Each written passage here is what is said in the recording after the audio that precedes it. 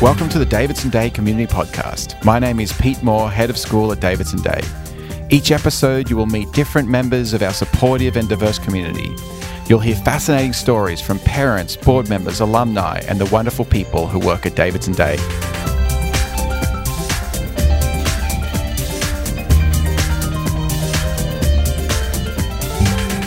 In this episode of the Davidson Day Community Podcast, I speak with Jessica Thompson, Davidson Day's school counsellor. In addition to earning a Bachelor of Arts degree in psychology from Winthrop University and a Master of Arts in professional counselling from Liberty University, Jessica will soon complete a doctorate in community counselling. Beyond her impressive counselling experience, Jessica is an accomplished former competitive dancer and an excellent dance instructor and choreographer who works with children from ages 2 years old through 12th grade. So Jessica, welcome to Davidson Day. We are thrilled that you've joined our community. To start off, can you tell me about the journey that led you to our school? Yeah, for sure. So I'm from Greenville, South Carolina, and I was born and I was raised there. And I went to school at Greenville Senior High Academy. I graduated, and then I went to Winthrop University in Rock Hill. And I started off as a biology major and quickly found out that biology was really not my thing. So I had a really amazing academic advisor, and she was like, well, you seem to love science, so let's try to put you in a social science. And I went in psychology and I loved it. So I graduated with a BA in psychology. And then I realized I really wanted to be a counselor, a therapist. So I went on to get my master's in professional counseling at Liberty University. And I graduated. And of course, you're eager to go out into a world and get a job. And sometimes you have these super high hopes of this is the job that I'm going to get immediately when I get out. And I wanted to be in school, but it didn't really work for me. So I started out as a clinical counselor at a substance abuse center, working with adults and adolescents. And then after that, I went on to do behavioral therapy, ABA therapy for kids who were diagnosed with autism. And then I became a family counselor. And now it's landed me here. So I've had a really good journey that's like given me all the tools that are necessary and the skill set that's necessary to work in the school now. So it worked out pretty well. And we're so glad it did, and the timing worked out for us. And so jumping back a little bit, so I've never been to Greenville, South Carolina, Greenville, and I hear it's a great place. What was it like growing up there? Tell me about your childhood. Greenville is a really, really cool place. I say Greenville because I'm country, but it's really Greenville. So Greenville, South Carolina is a really cool place. It's kind of quaint. It's quiet, but it's growing really, really big now. It's a very kind of like a artsy type of city. You wouldn't really know it. But yeah, I went to a fine arts center in Greenville, South Carolina, where I did everything from like theater, dance, and played the violin. I started playing the violin when I was like 7 years old. And then I went to like an elementary school for the arts and a middle school for the arts. So yeah, Greenville is fun. It's a nice place to raise a family too. And how did you get into the arts? Were your family into drama and dance? So my mom, she's a singer. Oh. So she's a really, not professionally, but she's a really good singer. And my dad, actually, he plays the saxophone and he plays the piano, and he taught himself by ear. So that's really, really cool. So yeah, and my brother, he's an artist. He's a painter and a graphic arts designer. So we're kind of like a artsy family, I guess. And so tell me about your schools that you went to. Like, did they steer you in a certain direction in terms of the arts, or that was pretty up to you? Like, how did you do certain modules on drama and then music? Like, how'd that all work? Yeah, so my elementary school, for sure, they kind of help direct kids as far as arts goes. We have like a artist in residence that came like once a month. So they would have people that came from out of state or out of the country to do specific things with the school, whether it's like putting on a play or like a famous potter that comes and teaches us how to do pottery. So that type of thing. So it allowed me to become very cultured and diverse in the art world. It sounds amazing. Yeah, it's really fun. Yeah. And are there many schools like that in Greenville? There's a few that like focus on the arts a little bit. So Stone Academy Elementary is where I went, and their art school, and League Academy is a school where I went, where that's the art school too. And then we have a place that's called the Fine Arts Center, and then also the Governor's School, which all you do is like really perfect your craft. So in high school, when you get old enough, like around the 9th grade, you can go to the Fine Arts Center and you have a half day of academic school, and then you have a half day of like art school to basically like perfect your craft. So that's really nice. It gives you the balance kind of that you need. So it's really cool. And that leads into a question I was going to ask a bit later, but you've taught dance for a number of years. Like, is that how you became involved in dance? I actually started doing dance when I was 3 years old. There's this show in the 90s. It's called In Living Color. It's a comedy sketch show, but they had these girls in the beginning, and they're called Fly Girls, and they were amazing at what they did, and I would dance in front of the TV with them the whole entire time and would not let my family actually enjoy the show. So my mom and dad were like, we're going to have to get her in something. And it stuck. Yeah. So I started when I was 3, and then my teachers were like, she's actually really good. So I think she needs to move up a level. So when I was 8, I started to do competitive dance, and I did that until I graduated. Excuse my ignorance. What is competitive dance? It's okay. So competitive dancing is basically where you go to competitions and you compete against different teams from all over the state and the country, and you get placed. It's kind of like cheer, but I feel like it's a little bit more intense because dance can be like it's like a 3-day weekend competitive type of thing, and a whole lot more routine. So you can dance by yourself. You can do a duo with somebody. You can do a large group, small group, production. It's a whole thing. And did you just do a range? Did you do, okay. Yep, so I did a range. So I did solos and duos and small groups, large groups, productions, all the other type of things. So and then cool. When did you start teaching? Was that when you were in high school or when you got out? So I started teaching a little bit when I was in high school. I was kind of like an assistant teacher for my clogging teacher. So I did clogging for a while, and I was really good at it. So I just assisted him with his classes. And then once I graduated from high school, of course, I went to college. So I didn't have any time really to teach. But after I graduated college, I was like, couldn't find a job. The job market was horrible at the time.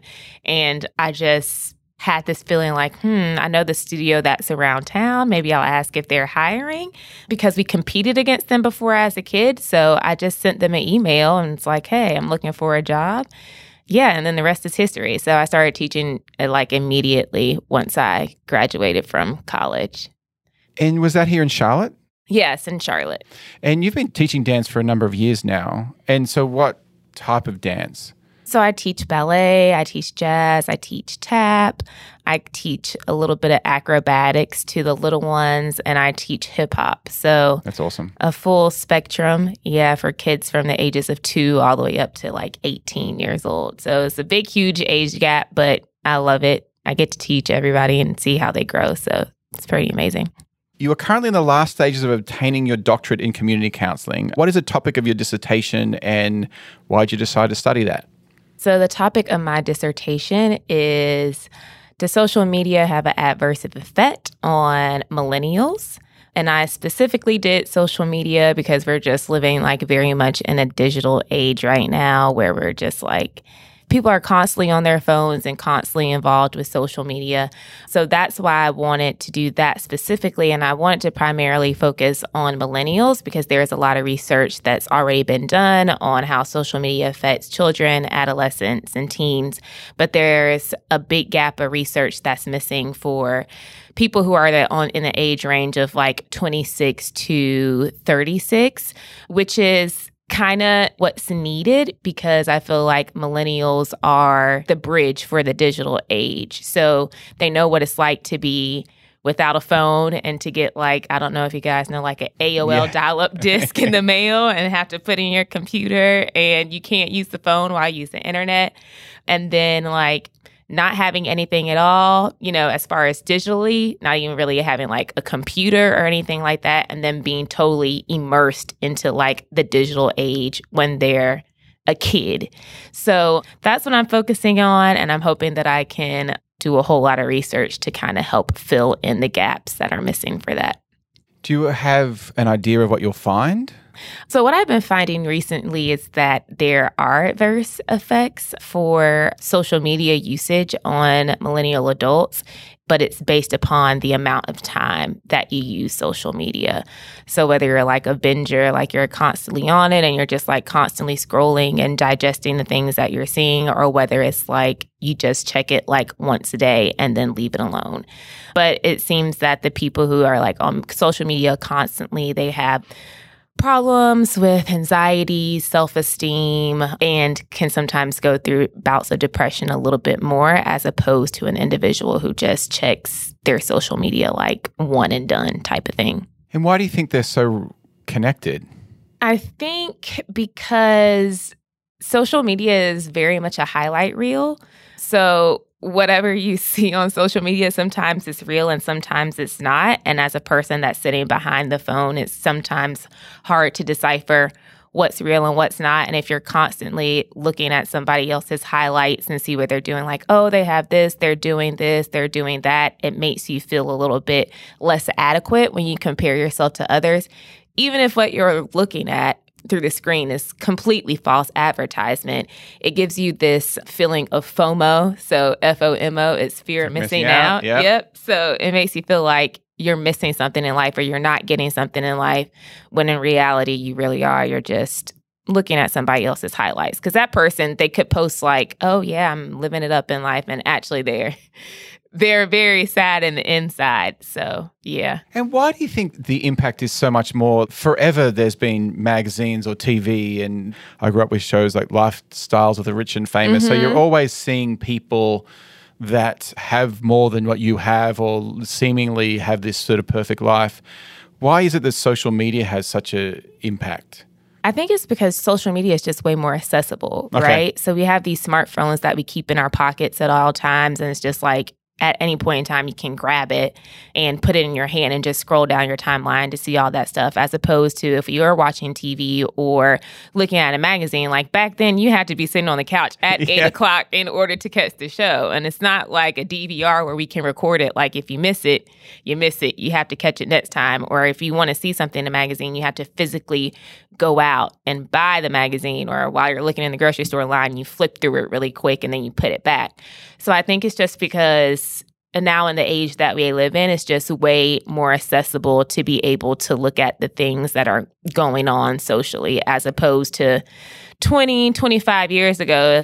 I was hearing something recently, and it sort of connects with what you were talking about, in terms of, they were talking about just the monetization of fear, right? Is that social media has done a really good job of fear and anxiety, but that if you, like, fear gets you coming back, anxiety gets you coming back. And so then they're able to sell more ads. And so it's also, I guess, you know, to answer my own question before asking what's the difference, is that it's constantly moving, like it's always changing. And so then there's not that, oh, wow, they've got a great big house and I'm going to put that back on the shelf like a magazine. It's just like, it's just constant, or whatever it may be, or someone you went to school with is doing something. But as you said, it's such a false picture. Like, I don't know about you, but I mean, I don't use social media a ton. I have family in Australia and different places around America, and we want to connect with them. But if I'm having a bad day, I'm not, I'm really sad. And like today, well, we've had, you know, the kids have really sort of destroyed the house and there's stuff everywhere. Like, we're not posting that. It's like, here's Christmas Day, everyone looking happy, and like everything wrapped under the tree, you know. It's so different.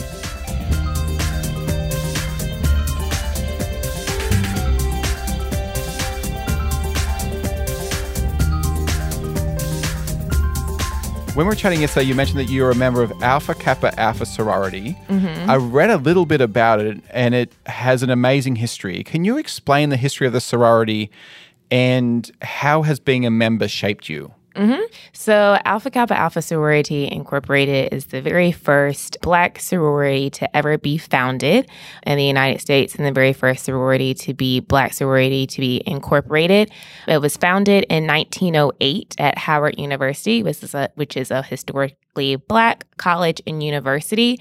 And during that time, of course, segregation was happening, so completely different time and era. But our founders basically created the organization and the sorority in order to cultivate and encourage high scholastic and ethical standards, and also to make a sisterhood with other like-minded young women.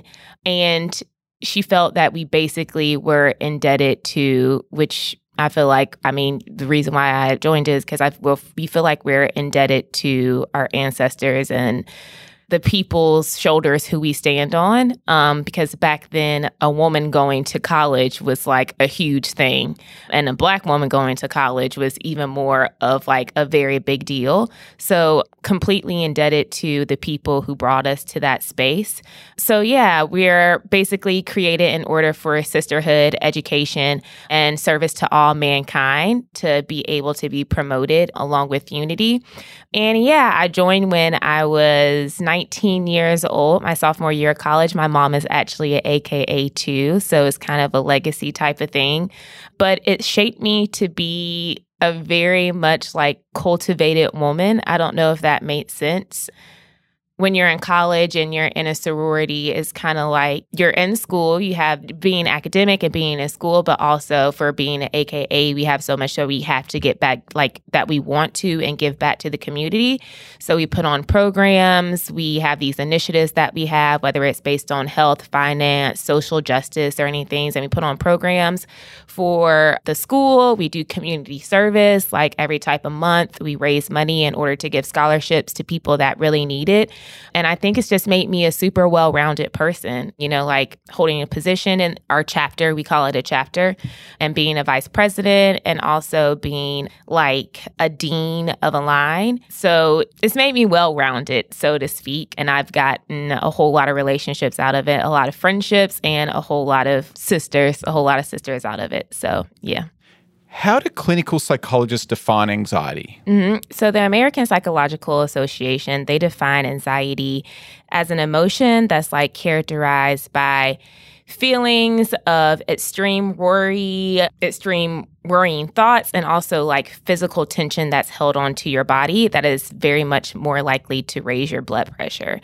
And the DSM-5, which is the Diagnostic Statistical Manual, they have a disorder which is called generalized anxiety disorder, which is like in a sector of anxiety disorders. And in order to be diagnosed with that specific disorder, it's basically the same thing as the definition. You have to have excessive worrying about specific topics, events, activities, or peoples that may or may not be true for at least 6 months persistently. Gotcha. Yeah.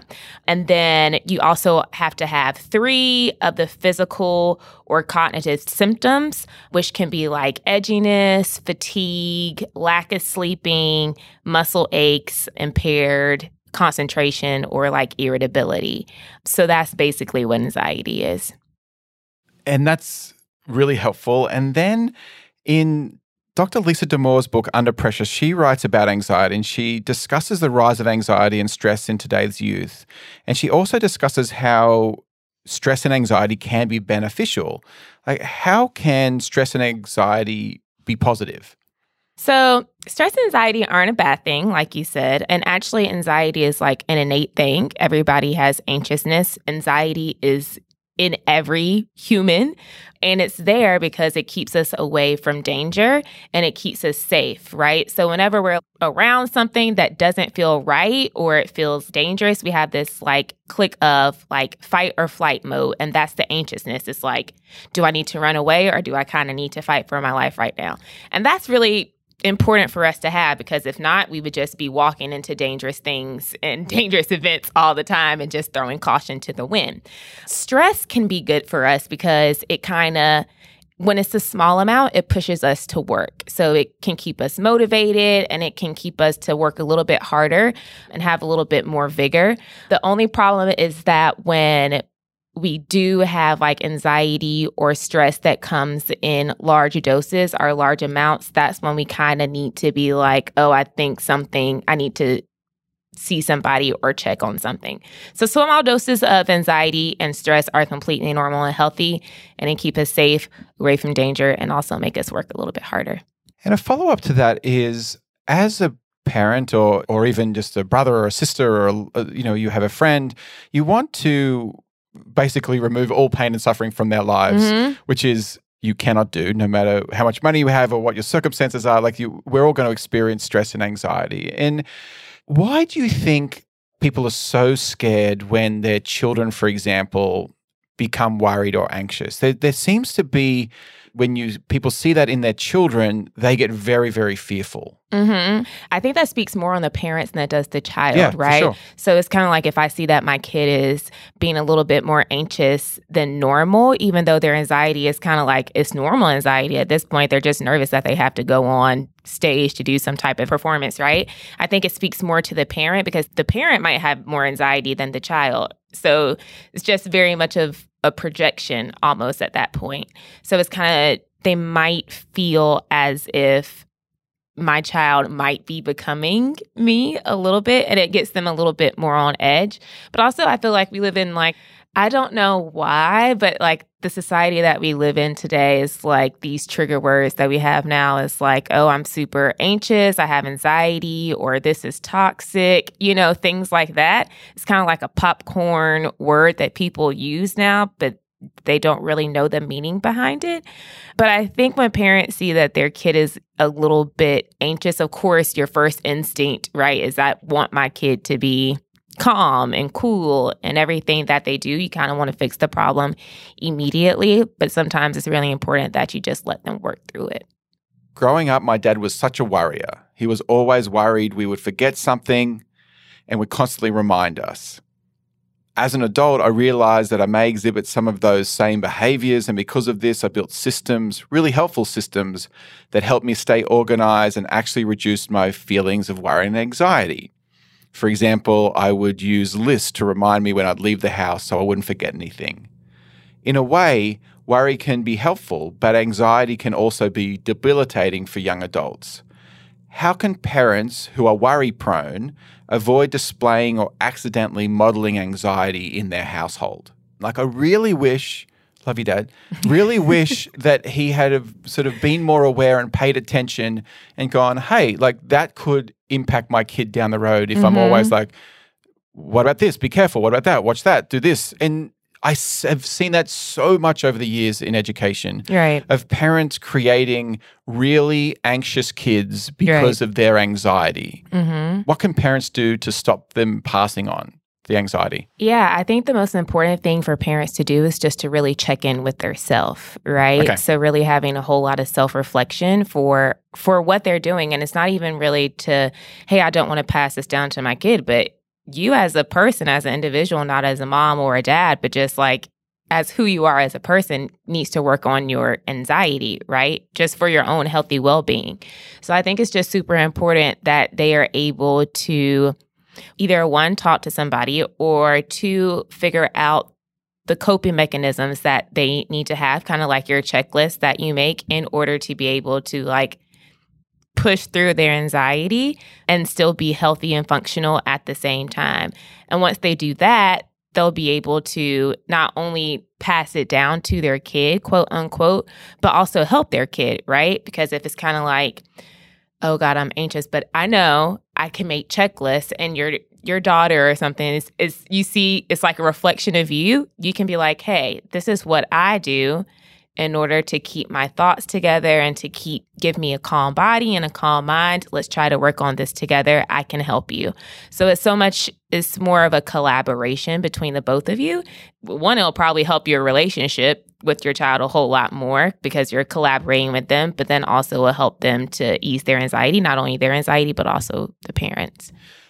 The hard thing often in those situations is the person is unaware. Right. And so I remember when this is years ago when someone said this to me, sounds like you're anxious. Oh, really? Right. And then it was clear as day to them, right? But it wasn't clear to me. And so, and when you say to people, you seem angry. I'm not angry, it just and so I guess sort of as parents, or people, as you said, sort of first, just creating that self-awareness of this is how I'm feeling. Mm-hmm.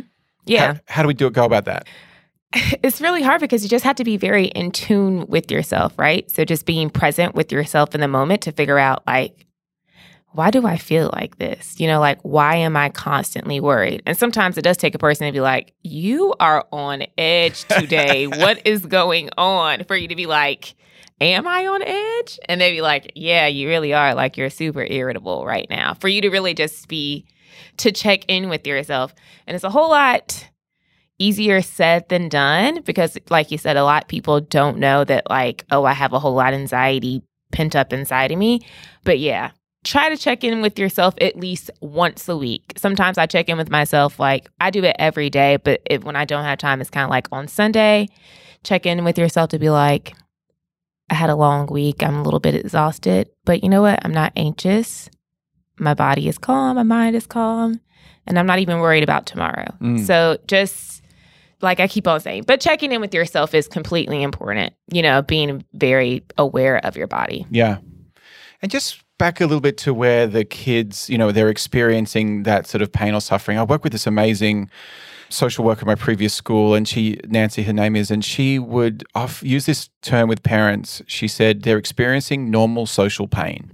Like the kid hasn't been invited to the birthday party, or they didn't get someone wanted to play with someone else on the playground at recess, and I just remember that constantly that term when something will go wrong, with my own kids, is this just normal social pain, right? And sometimes it's hard for us with the people we love to distinguish what is just quote unquote normal. Like right. this, where it's a universal thing. Doesn't matter if you're going to school I've been lucky enough to visit different schools around the world, like schools in China or in England or in Australia or the US, wherever. And then you're going to have kids being left out on the playground. You're going to have kids not being invited to birthday parties. You're going to have someone saying like, I don't like you, or like that sort of stuff, right? Those moments can really create uneasiness in parents. What advice do you have when they see their child suffering and it's hard for them to really recognize, is this just normal and part of sort of the human condition, or is this above and beyond? I think it's a very thin line that you kind of have to teeter-totter on, but much like your social worker friend said, it's just them experiencing normal social pain. I think you just had to put into perspective that I say this all the time because I work with kids, but some kids could just be very mean. Some kids are just like cruel. And it's just kind of like you have to learn how to decipher what's normal and what's not normal by being able to understand that. I say this all the time too. You have to separate the behavior from the person, right? Kids at this age, they really don't have any like really realm of like what's going on in their life, if that makes sense. So, okay, they weren't invited to a birthday party. Social pain, right? And it's kind of like you have to compare it kind of to yourself as an adult, right? Because it's been things that I've missed out on because I haven't been invited. But that's normal, right? Now, if it was something like didn't get invited to the birthday party, he got bullied on the playground, and then a kid crushed his glasses on the playground, like that's abnormal behavior. Yeah. So that's kind of something, that's when it's like, oh, you can still be concerned about it, but I think also it's very important just to be able to validate your kids' feelings at that same time. So it's like, I know you're super sad and super bummed and not being invited to the birthday party, but guess what? Like, I haven't been invited to a whole lot of birthday parties too. And unfortunately, that's life. That's the name of the game. And I promise you, you're going to be sad for a couple of days, but you're going to get over it. And if you're not over it, then we can talk about it. Yeah. So. Yeah, great advice. What are some of the signs when normal worry has transitioned to a more serious issue regarding anxiety? Right. So worry and anxiety are different because worry just resides in your thoughts. It's all in your head. Anxiety resides in your head and throughout your whole entire body. So people who are anxious, like overwhelmingly anxious, they hold so much tension in their body that it can lead to like very bad headaches. It can make them feel lightheaded. Sometimes it can lead to like nausea, and sometimes it can lead to like even having panic attacks, right? So worry is very much an external event. Worry is consumed around an external event. So it's kind of like, oh, I'm worried about this super hard test that I have on Friday, right? And I'm worried about it all week. Then Friday comes, I take the test, boom, the worry is gone. Anxiety is very much like, I'm worried about taking the test. What if I fail the test? Am I going to get kicked out of school? If I get kicked out of school, what's going to, like, it's a whole entire thing. And even after you take the test, the external event that might be kind of triggering it, you're still anxious about it, even when it's over and done with. So that's kind of the thin line that you're on. Also, anxiety is a little bit harder to pinpoint as opposed to worrying. Because like I said, worrying is an external event. So I can say, oh, well, I'm worried about my granddad because he got sick, right? It's very descriptive. I can describe it. I can pinpoint it. Anxiousness is like, I don't really know. I feel really worried about something, and we can't really pinpoint exactly what it is you're worried about. And if you are worried about it, we still don't know is it exactly what the problem is with you worrying about it. I guess I don't know if that makes sense. Yeah. But yeah, so worry is just in your mind. Anxiousness is throughout your whole entire body. You can feel it. And so let's just say a child is experiencing sort of, I guess, excessive worry. It's thought to be anxiety. Once they go see a therapist, I guess, what's the process? And something I also want to say is that I've experienced many times where families have been very resistant to get their child seen by a psychologist or a counselor or a social worker because they're sort of worried about stigma associated with it. Every single time that they have done it, they've gone, I'm so glad I did this. Right. So I guess it's a two-part question. Is the first part is what sort of thing, let's just say we're talking about a middle schooler, right? Because we have older kids than that, younger kids than that, but let's just say it's a middle schooler, 7th grade, 8th grade, and they're experiencing excessive worry. So what would be the process that they would go through potentially when they go see a counselor, and why do you feel that parents are so worried about their children seeing, some people are so worried about their child seeing someone? So the process would just be you being referred to go to a therapist of your choice. Yeah, so we give you the resources that you need in order to figure out a therapist who works for you. Because I always say counselors and therapists are like shoes. You have to find the one that fits you the best. And it's not like a one-all fit all for everybody. So the process would be you get referred to go to somebody and they do an assessment on this middle school kid, right? And they assess the amount of time that he's been anxious, how long he's been anxious for. I mean, how long during it's a very thorough assessment, right? And they're just not going to assess anxiousness. They're going to assess kind of everything, like how much caffeine do you drink? Do you drink water? How many hours of sleep do you get a night? What does your day look like on a normal day? What does your weekend look like? Do you smoke cigarettes? Do you smoke, any substance? I mean, do you drink any substances? We're doing a full assessment basically on their whole life. Now, I will say assessments, they take a pretty long time, right? It's not going to be you go in for 20 minutes and they talk to somebody and they're going to be done. It's more like an hour, 30 minutes, sometimes a 2-hour assessment. And the mom or dad can be in the room, or if the kid is just kind of you know what, I need my privacy, I don't want to talk with my mom or dad around, then the mom and dad can excuse themselves just because of privacy issues. But yeah, it's just a full body assessment of how everything works in this kid's life. We're just trying to get a full spectrum of what does your day-to-day look like, and what is really worrying you and consuming you. And then after that, the therapist will take some time, and then they will come back with a diagnosis if there is a diagnosis. I think parents are a little bit worried about going to see a psychologist or a counselor who diagnoses, because sometimes I think there have been times where this isn't very good, but counselors just kind of slap a diagnosis on a kid.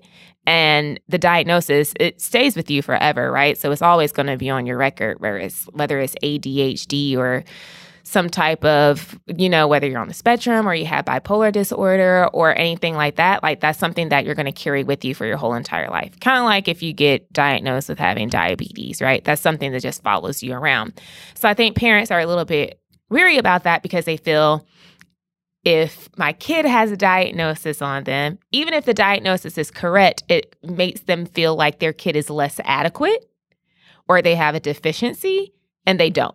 And also at the same time, I think that our society, we're getting a whole lot better, which I really, really love. But I feel like the society that we live in has had such a negative outlook on what therapy is.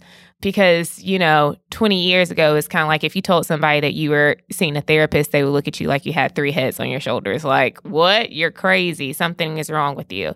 But I always say, therapy isn't just for people who are sad or mad. So therapy is for happy people.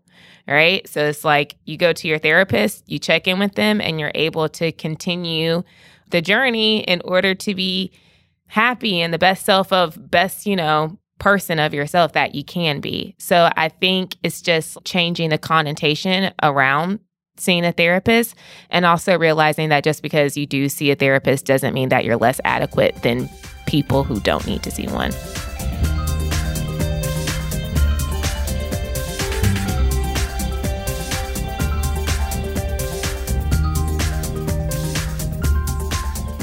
What are some things that parents can do to help their children who are experiencing heightened feelings of anxiety or worry, particularly during this year of the pandemic? I think it's important to answer your kids' questions. Be honest, but also be as simple as you can. So whether it's saying like, yeah, there are a lot of people who are sick right now, but we just need to wash our hands. We need to wear our mask. We need to stay at home and, socially distance ourselves so that not only we can stay healthy, but people around us can stay healthy too. And of course, we're in a pandemic, and this is like the first pandemic since the Spanish flu or something. So it's kind of like we're living in a very abnormal world and time right now. So it's completely normal for your kid to be worried because you as an adult is worried too. So it could also be something as simple as saying like, hey, like if your kid is upset that, I don't get to spend the night or have a sleepover with my friend, and we usually always do this. And I think like I said before, it's important to be able to validate your kid's feelings and saying like, hey, I know that you're super upset not being able to spend the night. I know that's frustrating. I know how angry you could be about it, but what are some other things that we can do so you can still have fun and still possibly kind of like see your friends or interact with your friends? So validating their feelings, listening to them, but then also giving them other options to live a life that's almost as normal as possible can get right now. I think that will be able to ease their worry a little bit. So let's just say that as a parent listening and they're concerned about something to do with their child, but they don't know where to go for services. How can you be of support to them? So I can be a support to them because they can definitely call me and they can give me kind of like a summary of what exactly is going on and how long it's been going on for, and I can collect the resources that are needed in order to help their kid, whether it's referring them to somebody who is outside of school for like outpatient counseling services, whether it has to do with like the whole entire family and you need some type of family counseling. Even if it's like my kid is super hyperactive and he wants to do karate, but I cannot find anything, like even if something as simple as that, I'm here to help with that because more important, I want kids to be healthy and functional. Yeah. Yeah. I've read that girls have higher rates of anxiety than boys. Why is this? So women are twice as likely than men to be diagnosed with an anxiety disorder. And a lot of those things are based on biology and chemistry, and then some of them are social. So women have more hormones than men, right? Of course. But the hormone is a thing in your body that triggers the fight or the flight, which is directly associated with anxiety. So the thing to keep you safe, the thing to keep you away from danger is triggered by hormones, right? And of course, since women have them more than men, then they're more likely to be more anxious. Also, men have their hormonal testosterone fights off anxiety more than women. So, of course, men have more testosterone than women. So that's why it's a little bit less. So that's biology speaking and like chemistry. But socially, women are more likely to be abused, whether it's physically, mentally, or emotionally, which has a very direct effect on anxiety and stress or post-traumatic stress disorder, as opposed to men. So that's why the rates are a whole lot higher for women and girls as opposed to boys and men. It's just such a sad circumstance, what you just outlined then. So in that case, what role can parents play in assisting in the alleviation of stress and anxiety in both boys and girls? So like I said before, I think listening, like really actively listening to your kid is super important. I always say that when you're listening, it's important to hear and not to react, right? Because a lot of times we listen, but we're always listening in order just to say something back to somebody. We're not really listening to figure out their feelings or emotions or really, really how they're doing. So like really listen to your kid when they're talking to them and be present with them. Like this goes back to social media, but like, you know, you can be caught on the couch and, you know, you're on your phone and you're surfing the internet or you're on social media or tapping in, and that can have a very direct effect on your kid that just wants to have your attention for the moment. So I think being present, super present, listening to your kid, like active listening, hearing their wants, their needs, their frustrations, their happiness, their success. Like, I know it can be a lot, especially if you have a little one, they're just rambling about absolutely nothing. But, you know, doing the and like, yeah, what else? Like really listening intently, I think that can totally change the dynamics of whether they're calm or whether they're anxious. And let's just say you have a child who you mentioned before, like it's not anxiety, but it's just worry. Like they get really worried about a test. And I read this great book a number of years ago called The Upside of Stress. I think Kelly McGonigal is the author, and she talked about the reason we are stressed about things is because we care about them. Right.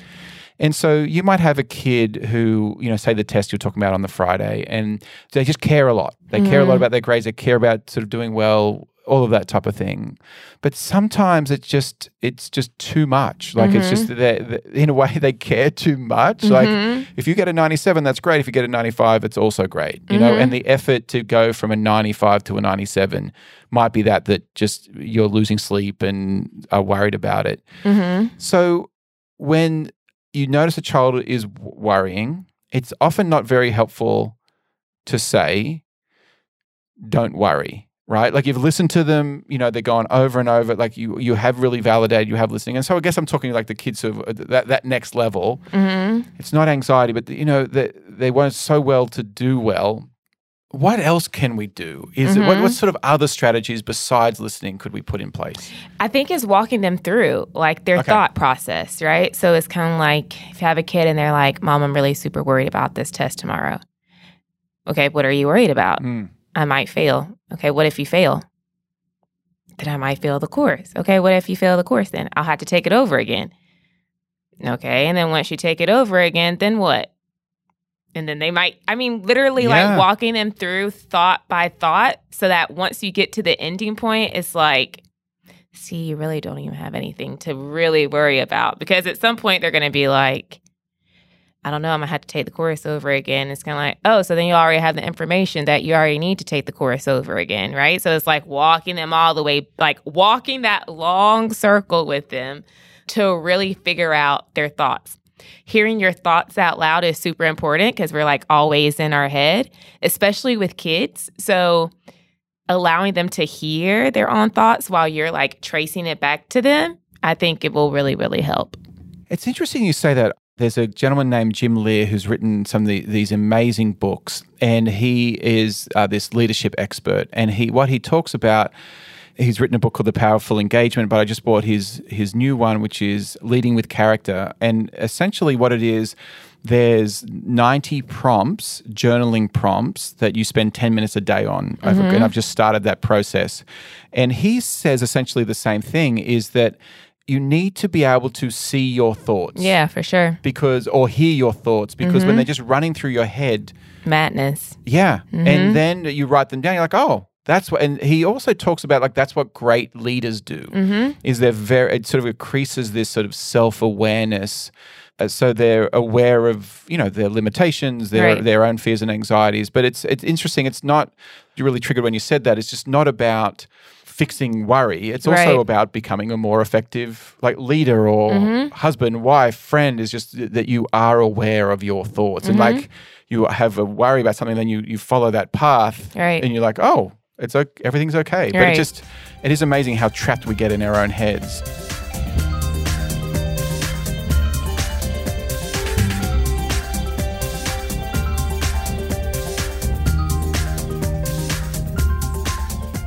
What is the book or books you most frequently recommend to others? If it's a kid, I recommend Dr. Seuss of the Places You Will Go. I love that book. If it's an adult, I would say The Bluest Eye by Toni Morrison. I'm not familiar with the book. Can you tell us a little bit about it? So Bluest Eye by Toni Morrison. She's an African-American woman author. This is her very first book, and it's basically dealing with self-identity. So this little Black girl living in the South, and all she wants are blue eyes in order to feel like she's adequate enough and beautiful enough to be like a part of the world. Mm-hmm. So that's what it's about. Super, super good story. Have to read it. It's a quick read too. Okay. Yeah, I will. And I'm going off on a bit of a tangent here. So, but it just reminds me of something. I had this friend at university.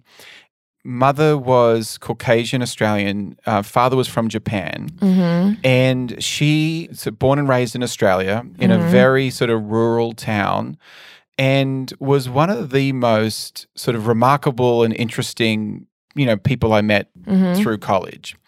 And it was like she essentially had that same view of herself, that she was sort of inadequate because she didn't look like others. And I didn't understand anything. Like, I'm like 21 years old. Like, right. I don't really get this, Yeah. And she's been on her own journey now, and now she's one of the leading television journalists in Australia, and is just a remarkable person. But I just remember at that age, and I don't think ever really heard the term identity, or like how that mattered, and like how, and this is a complete aside, but is just the helping kids with identity, right? It's like, what are some things that parents should be aware of, or teachers should be aware of when we talk about identity or helping kids find their identity? Yeah, and that is a journey, man. And it's kind of like, you don't really find your identity of your true self until you become an adult, right? So it's kind of like when you're a kid and you're adolescent, of course, you're falling victim to, you want to assimilate into what everybody else is doing, what everybody else is wearing. Like, you'll see it around school, everybody's wearing the same shoes, they're wearing the same shirt, and if you don't look like this specific thing, then it's kind of like you don't fit into the box, and you feel a little bit like less adequate than everybody else, or you feel like an outsider, or you feel kind of like, I don't belong here. So when we talk about self-identity and helping kids find their self-identity, I think it's very important I keep saying this over and over again, but it's like a very important thing to have, is like really listening to kids when they're talking about their self, right? So it's like, sometimes kids, they'll use their humor or sarcasm to kind of talk about themselves in a derogatory and negative manner. And as an adult, it's super important, especially me as an adult, it's important for me to like switch it around like quickly, like, don't say that about yourself, especially if it's something with like negative connotation, like you're perfect exactly the way you are, you're perfectly made, like all that other type of stuff. So being able to assure them that you are who you are, and there's nothing wrong with who you are, and who you are is beautiful. And also just being able to redirect their negative thoughts that they have about themselves is super important when it's kind of validating somebody else's, especially kids' self-identity, because it's hard. It's very hard. And I've been thinking about this a lot as well, because that person I mentioned, Jim Lear, he talks a lot about sort of a private voice. Like, he runs, it's called the Human Performance Institute. It's down in Florida, and they work with high-performing athletes and CEOs and everything. And something that he does a lot of these people who are just remarkably successful, like world number ones and championship winners and Olympic gold medalists and CEOs of companies, like just really high-performing people. But one of the things he gets them to be very aware of is what he refers to as their inner voice, or their private voice, is like, what are you saying to yourself? Yep. And how limiting that can be. And once you're able to break that, then those people, that's how he's got people to be so successful, is once they become really aware of their inner voice and the messages that they're telling themselves, that sort of unleashes this future for them that was not really possible, because it was like, well, I can never do that. And they rarely verbalize it, but it's constantly happening internally. That pesky voice is dangerous, and that pesky voice is anxiety. Yeah. Yeah. Your anxiety is lying to you. I say that all the time. Yeah. It's not telling you the truth. Don't listen to it. It's a liar. Yeah. It is a liar. It's a liar. I have read it before that one of the best things to do with anxiety is to talk back to it, right? Because it does lie. Like it is, and essentially the message anxiety is giving is whatever, blah, blah, blah, blah, blah. And you can't handle it. Like it's just like, no, I can't handle it. Like I might be worried, but right, it's not turned into rapid fire. But what are some things you love doing in your free time? When it wasn't a pandemic, I love to go to the art museum. I love to go to like ballets, with the Charlotte Ballet. I'm very much of an art girl. I used to like to go to the movies. Can't enjoy that thing anymore. Remember the movies? Yeah. So fun. It's a fun time. Yeah. And if you could learn a new skill, what would it be and why? If I could learn a new skill, it would be roller skating. Yeah. I'm good at roller skating forwards, but I'm horrible at roller skating like backwards and like doing all the tricks and stuff. So I want to learn how to do that. And then you could do roller derby. Exactly. A friend of mine did roller derby. It was intense. They're so aggressive. You're so aggressive. In the last 5 years, what new belief, habit, or behavior has most improved your life? Being present, always. Like just being able to like be in the moment when I'm in like doing things with events or just like being out, I'll like completely just turn my phone off and I literally walk around with like a Fujifilm camera, like a disposable camera. Like I have like 6 of them now and I just click and take a picture and then I wait, like just being present in the moment, taking it all in because I don't think we do that a lot anymore. Awesome. And the Fuji camera thing, tell me about that. So like I always carry a camera it's in my car now, but I just carry a disposable camera on me at all times. I think we live like in a digital age now. I'm like, what will happen if like Facebook and Instagram shut down? Where are all my pictures going to go? So it's like, I'd rather just take it on like, disposable camera film and have like a little photo album. So does it automatically print? No, it doesn't print. You I have gotta to get send it off. Yeah, I gotta send it off. So where do you send it? That's the nostalgic thing about about that's it. what I mean. But I honestly don't know where I would send it. There's this place called Big Ben's in Charlotte, and they're like a photography shop, and they still exist. They still exist, and you can still take them to like Walgreens, CVS, and get them know. printed. Yeah. It'll take some days though, but that's the best thing about it. It's like, ooh, I don't remember what I put on this camera. Yeah, I What's grew up in the here? 80s. That's all I knew, just like, you didn't feed it right. There's no photos. Right. Oh, well, Oh, well. Like, yeah. $20 down the drain. What advice would you give someone wanting to pursue a career similar to yours? I would say that if you're not patient, this is probably not the career for you. If you are not like very big on listening, you probably don't need to be a counselor. But I would say if this is something that you really want to do, I think it just go for it. Everybody's journey is totally different. It's not going to look like everybody's else's. I remember when I graduated from college and everybody around me was getting a job and I was like, what is going on? How come nobody will hire me? Right? But now I'm here at Davidson Day being a school counselor. So it all works out in the end. And I'm thrilled that it did. And last one is, what inspires you? What inspires me? Life in general. Everything about it. Like happiness, grief, joyfulness, sorrow, excitement, everything inspires me to be who I am. Thank you so much. And well, Jessica, this has been amazing. Thanks for all your time today. This has been a lot of fun. Thank you. You've been listening to the Davidson Day School Community Podcast, which is hosted by Pete Moore, head of school at Davidson Day. The podcast is recorded on campus in the heart of the Lake Norman area. If you have any comments or questions, we'd love to hear them. Email your thoughts to podcasts@davidsonday.org. That's podcasts@davidsonday.org.